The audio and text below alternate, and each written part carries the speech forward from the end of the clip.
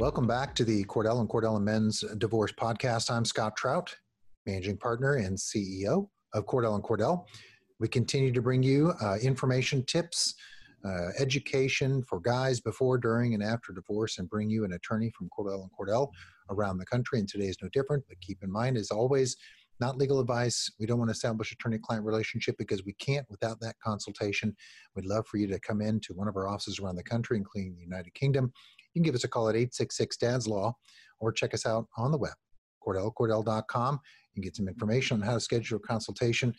We want to get those details, those facts that are peculiar and particular to your case that certainly would dictate perhaps a different direction and discussion. So 866-DADS-LAW. So let's get started today. We're going to talk about defined contribution plans, retirement accounts, those types of things that can get very overwhelming and technical. And today we're joined by Brandon. Welcome again back to the podcast. Hi, thank you, Scott. I appreciate you having me back on here. I always enjoy this. And this is in your wheelhouse. I know we talked a little bit, we've done this before, and this is kind of your area of where you can just go on, and we can talk for hours on it. And so I thought it would be good to have another discussion. Let's talk about the words that, the defined contribution plan. Guys will often say, oh, it's my retirement, or it's my pension, or it's my 401k. But then you have lawyers who know this area well, and they say defined contribution plan. And so when guys are listening to this now and they're thinking, well, I've heard that before. Does that affect me? What do I do? How is it divided? How does the divorce handle it? What can you do? Let's talk about defining a defined contribution plan first. So go ahead and do that. All right. Well, that sounds good. And yeah, of course, the last time you and I talked about this, we looked at a bird's eye picture of everything, looked at retirement plans in general. And so now we'll narrow in on defined contribution plans and figure out how are those going to play into the objectives that parties have. What options and obstacles do they face? And that really starts with understanding what is a defined contribution plan and how is that going to be different from a defined benefit plan. And we'll be back next week, I believe, talking about defined benefit plans. So anyone listening who feels like we're leaving something out, don't worry, we're going to get to the other side of this coin soon enough for you. Yeah. When we're talking about defined contribution plan, some of the distinguishing characteristics are going to be that it is, of course, a retirement plan. And like all retirement plans, it is going to be based on market investments. But this one is going to be an individual account, meaning it's owned by the individual participant. Like all retirement plans that we're going to be dealing with differently than, say, an investment plan, it's going to have a tax-preferred status attached to it. And that's going to change depending on what kind of defined contribution plan you've got. We'll get into that a little bit here later as well. But the key distinguishing feature of this from, say, a defined benefit plan is going to be that the participant, you're the one who pays into the plan at a set rate. Now, if it's an employer-based plan, your employer may also pay part into it, but ultimately the contribution amount is in the participant's control. You'll decide how much do I want to put into this, subject to certain limitations based on the way the plan is designed, and also, of course, limits set by the government as to how much you can get or put into these plans and still get that tax benefit from it. Let me ask you real quickly. I know that we talk about it, and that you've used these words, and I think it's important as you keep going and talking about it, defined benefit and defined contribution, right? And those are the distinctions. And we're talking about the defined contribution, which you just alleged, which is really where the participant, guys listening, put money into their account, right?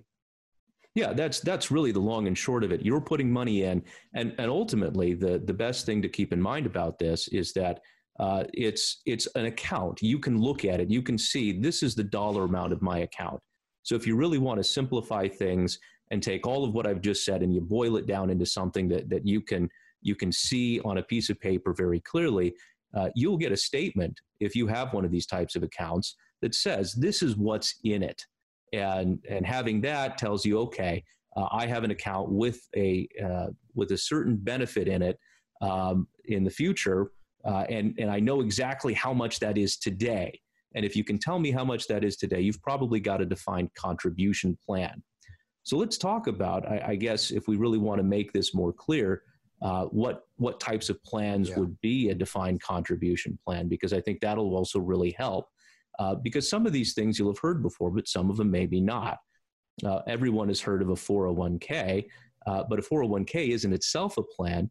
Types of defined contribution plans that you might have are profit sharing plans, thrift savings plans, money purchase plans, stock bonus plans, ESOPs, traditional IRAs, simple plans. It goes on from there, and you may not know which of those you have. But if you have something that says 401k on it, you've got one or some combination of at least a couple of those. And if you've got a different type of plan, maybe it's going to say on your statement what it is. So that's the first place to look, is any paperwork you've got, does it say 401k on it? Does it say any of the types of plans I've just mentioned? Those are going to be some giveaways as well, that that's what you have. Yeah, it's interesting when you think of guys, and I meet with them, they say, I got my pension over here, and it happens to be a 401k. I think that what we do is this word gets used and it gets thrown about and means something different to everyone. And I think typically, if you're a guy listening and maybe you're a policeman, you're a fireman, a union worker, a government, they're likely that you have a defined benefit where there's a pension, where it's not money you don't put in directly. And you may have a combination. I've met a lot of some government workers, some police officers who have a two-tiered system. One's a pension and one they can put money in on their own. And I think that you can use that word if you're listening, call it a pension, call it a retirement, whatever it is. But you have to know, as you suggested, the difference is, are you pulling money out of your weekly paycheck? If money's not coming out, you have a benefit plan. If it's coming out and you can tell a dollar amount in a pool, then it's a contribution, as opposed to many guys say, I was meeting with a police officer and he said, well, yeah, I've got a pension and it's going to pay me, $2,400 a month. Now, that's the thing. You have to be wary when we say, if you know the amount, there is not a monthly amount, a gross amount, right? In this pot of money, that could be the defined contribution plan, right? Right. And something else to keep in mind with all of that is, especially you mentioned union workers. Union workers have, of course, contracts that are set up between the employees, their union, and the employer. And sometimes those will say things that might be a little confusing, like there's a reduction of the employee's pay that goes in towards their retirement account. But that may still be a defined benefit plan as opposed to a defined contribution plan, because going back to some of those factors I mentioned, you have to be able to control how much you're contributing. If it's controlled by a contract that's been set between your union and an employer, it's probably not a defined contribution plan. So if you have something like that and you're not sure, again, go back to that statement. And if it says you have $56,000 in your retirement account, and that's potentially withdrawable with tax penalties, of course, then you've probably got the defined contribution plan that we're talking about. You also mentioned, and this is very important, that sometimes employment that used to have traditional pensions, like police officers, or I'm actually going to refer specifically to the military now, or federal government employees, where we had the civil service retirement system, we have the federal employees retirement system. Those are pension style plans, but both of those now offer, and have for at least the last 20 years, the thrift savings plan option, which is a defined contribution component, and it's treated separately. So you may have not just one, but both of these. So it's really good that you mentioned that. Yeah, you get the judges. I met with a judge who was getting divorced. Same thing on the federal bench, had a kind of a combination. I think if anyone's listening to the news, they hear the state of Illinois has a problem with their pension and funding their pension, meaning that they have these retirees who are guaranteed, let's just say $500 a month, but it's an underfunded pension, which means they're guaranteed the $500, but the state doesn't have the money to cover it. So that money isn't fluctuating. They have to do something about it, and that would probably likely be the defined benefit program, right, that they're talking about? So yeah, those are definitely defined benefit plans that are having those issues. And of course, we've seen that in the private sector as well. Look at airlines about 15 years ago or so. And we had a lot of them going through problems where they couldn't afford their pensions that they had set up. So if you have got the government coming in and guaranteeing, and we'll talk about that a little bit next week, because that does create a whole new set of problems that can arise when dealing with dividing those defined benefit plans. But the government does actually step in sometimes, and the federal government will say, we're going to guarantee some part of it, not all of it, which is Yeah. disappointing when you've already retired, I suppose. But that's something that does happen there. And you're not going to see that with a defined contribution plan because, again, the risk in this really falls on the participant. It's not on any other individual. So when you go in and you decide how much am I going to contribute to my defined contribution plan, what's that going to look like? How much is it going to be? And how is that going to look based on when I want to retire? You're the one who's supposed to go in and kind of do that math and figure out, is this going to be sufficient long term? And if the market is strong during the time that you're working and you have a lot of growth, you'll gain that benefit. But if the market does not do well and you don't get that growth, or perhaps even you lose some money, as some people saw happen early on in 2020, which caused some panicked people to pull their money out of their 401ks. That was a real problem in a lot of divorce cases with people doing that. But that risk ultimately falls on you. And if that loses money instead of gaining money, that's just on you. Yeah. And so you also have the ability with most of the financial companies that you're going to work with to determine how much money am I going to put in and how do I want them to invest it. They may even make it very simple for you. A lot of these places will say, well, do you want to have a safe investment strategy, a moderate or an aggressive investment strategy? And so you'll get those kind of options. And those are also all really good indicators that you're dealing with a defined contribution plan. Yeah. And 9/11, right after that, that's a great example of participants watching their account values go down by 80%. I mean, it was crazy. I mean, that's just always an example when you're putting money in it and you're watching that account go down. Although in 2020, we saw, the last year, historic returns on, defined contribution plans, 401ks at their highest return levels in history. It's really interesting. Even in the toughest of times, there are usually opportunities for relief. Many husbands and dads listening now are struggling to stay current on alimony and child support orders. You should know that this crisis may allow you to modify your support obligations, but time is of the essence. If you're a guy needing help right now, not someday when things are back to normal, call us at Cordell & Cordell. This is what we do.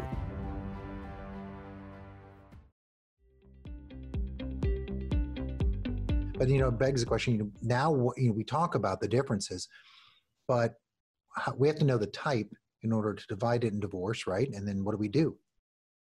Well, right, and I think that really is the crux of what we want to get into here, because that's what we do, and that's what we want to make sure when parties get involved in these cases, they're educated on it, so they don't make mistakes. And some of these mistakes can be easy to simply walk into, and avoiding that is really the key to a successful division of assets and a dissolution of marriage.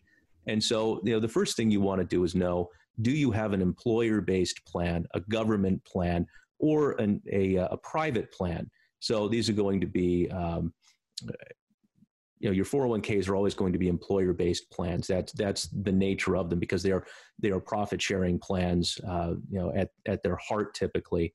So you're not going to see those as a private type of plan. An IRA, that simply stands for Individual Retirement Account, and that is going to be almost always a private plan. However, I will tell you that you will see private plans that are marketed using other names because they think people will understand them. So you might see 401k attached to a private plan.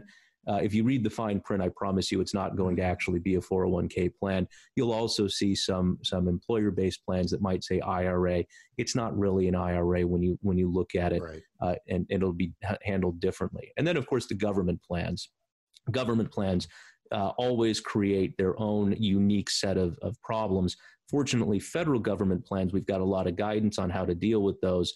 When we've got state-based plans, we always have to look at the actual documentations produced by the states that tell us, what is this plan? What can you do with it? Can it even be divided? Those are not as common as your defined benefit plans. State government retirement plans tend to be pension-based, but you do see some that are not, that are going to be defined contribution plans like this. I'm going to ask you quickly, because inevitably we're thinking about these 401ks and in divorce. Inevitably, you and I will see clients that come in and they've made either an early withdrawal or they've taken a loan. And rightfully, they may have used the loan to purchase a home. There were some provisions that allowed that it actually encouraged people and gave them tax advantages to do it. How do you deal with that in divorce? Is it something you deal with, and how do we do it? Well, the answer to that question is carefully. you have to know, when the loans were taken, how much was taken out, how's it being paid back, and if it was a withdrawal, when was it done? Because all of this stuff can be done in 1 year, but you're going to see the tax consequences when you file your taxes in the following year. And so that's the first thing you've got to ask is, when did it happen? Yeah. And when we're talking about the withdrawals especially, that's going to have a tax consequence, and it's not going to be a small one. We haven't talked about the differences between, say, a Roth IRA or a Roth 401k and a traditional. So, in terms of traditionals, we're just talking about pre-tax dollars going in. You'll pay income tax on that if you withdraw it early. You'll also, if you're not of sufficient age, under Rule 72T of the Internal Revenue Code, pay an additional 10%, which the IRS lovingly calls an additional tax and not a penalty, but it is very much that. So they're trying to stop you from doing it. If you pull that money out while the divorce is pending and you finalize it before the end of the year, and you go in and you file separate taxes, and it was your account and you pulled the money out, you're going to be the one stuck with that entire tax bill. So if you did that, going into negotiating a settlement or telling a judge what happened, you need to be clear how that happened, when it happened. And, if you don't know what the tax consequences are of that yet, which you won't until you've done your actual tax return, you want to be clear that there's still this unknown out there, and you either want to push things out until you know what that is, or you want to come up with a way to try to account for it effectively. I think what's so easy for guys going through divorce, and they may go to attorneys throughout the country, and I've always said it, find an attorney that practices exclusively in family law. Why? Because of things like this. You can overlook something so important as the tax ramifications of either separating and assigning and distributing property that you're getting a taxable asset and she's getting a tax-free asset, or you're not considering the taxable consequences of an early withdrawal or a loan or whatever it may be. And that's why at Cordell & Cordell, we have a tax and benefits department and a group of attorneys who have masters in tax, or their LLM, who can analyze it, have experience in it, and say, okay, let's talk about what we're going to do with this. You are going to have to file joint taxes for this year. Let's postpone it. Let's kind of move forward. Or we split the tax deficiency, whatever it may be, as a result of this early withdrawal. Some allocation of it. It sounds easy to say, I just want to do a 50-50 split. I'll keep my pension, albeit it's got some tax ramifications that the attorney doesn't tell you about.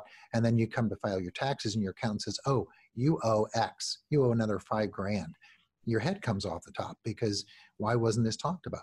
So it does sound easy, but when it comes to pensions, defined contribution, defined benefit, anything that involves those, I think it's so critical to have an attorney, as you're discussing, and clearly know this in and out of how to handle it and what to do with it. Because when we divide it, there's things called a qualified domestic relations order, right? A QDRO.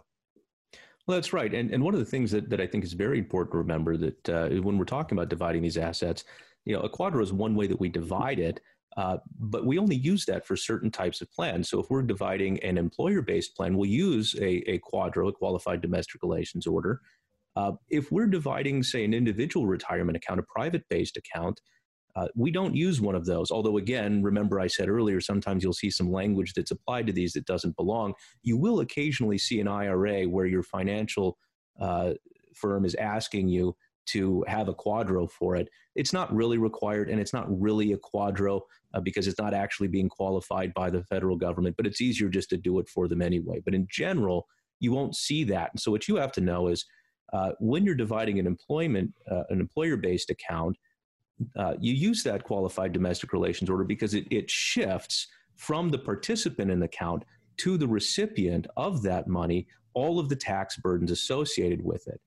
Now, if you don't have that, then you're going to be the one who gets stuck with the tax if it's your account, or if it's the other party's account, maybe you've just gotten yourself a big windfall because they'll pay the tax. The same is applied to private accounts, but rather than using a qualified domestic relations order, there is no workaround that's built into this using a simple order like that. When I say a simple order, it could be a little complicated, but what you have to do is you have to figure out how else can I transfer that money within the bounds of the tax code to avoid having the tax liability fall on me as the participant. And that means rollovers. When you're rolling over that money from your IRA to another IRA, you can do that provided it happens within a 60-day window and it's done correctly. Mm-hmm. Now, that all gets drafted out into a settlement agreement, or it has to be addressed with the court in advance. It's not the sort of thing you can fix afterwards. If you agree to an order that says, I'm going to give my wife $200,000 from my IRA, and you don't specify how it's going to happen, I'm pretty sure you're going to be paying the taxes unless you've got a really nice judge. Right. Yeah. And I think that is the key. I get so many guys that come to me and say, well, I don't want to divide it because I'm going to pay the taxes. And they don't understand, and that maybe it's not explained to them, and it should be. Hey, when we use the word qualified, QDRO or DRO or, incident to a decree of divorce, we can do this tax-free, meaning that you can assign and allocate so long as it's rolled over into an appropriate vehicle that complies with the federal government's rules, and it doesn't have to incur taxable consequences. None of it does, and that's the beauty of dividing property at divorce, is that we can do it tax-free. Now you get, tax basis issues and things about what you're inheriting, and that's why it's important to find an attorney that maybe like us that has a tax and benefits program or department that can advise you on the tax ramifications. And so as we kind of get near the end of our segment here, one of the important things is, what should guys do, when they're coming in for a consult early on? And we talk about the importance of these vehicles, these instruments. What should they be doing early on to help you analyze what kind of plan do they have? What should we do? And what must be done? Well, that's a very important point you bring up is how do you prep for this? As attorneys, the first thing that we're going to want to see is an account statement, something that tells us what the value is, whether it's at the time of filing, at the time that as you're getting near the end of the divorce, you may have to update that depending on your state. If you actually have an account that you were putting money into prior to your marriage, a lot of states will allow you to separate that and keep that as your separate property. So if you've been contributing to this before the date of your marriage, get a copy of that statement. That can be a little difficult to dig up, so start early.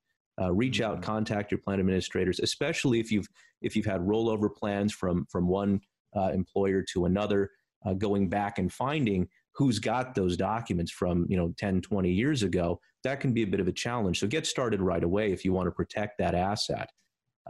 There's a lot of documentation that's going to be available as well from the plan administrators. Sometimes they have it, sometimes they don't. And I will tell you from personal experience, a lot of times they don't know who actually has it, and you have to spend a little bit of time making phone calls until you find where that's actually at. Mm-hmm.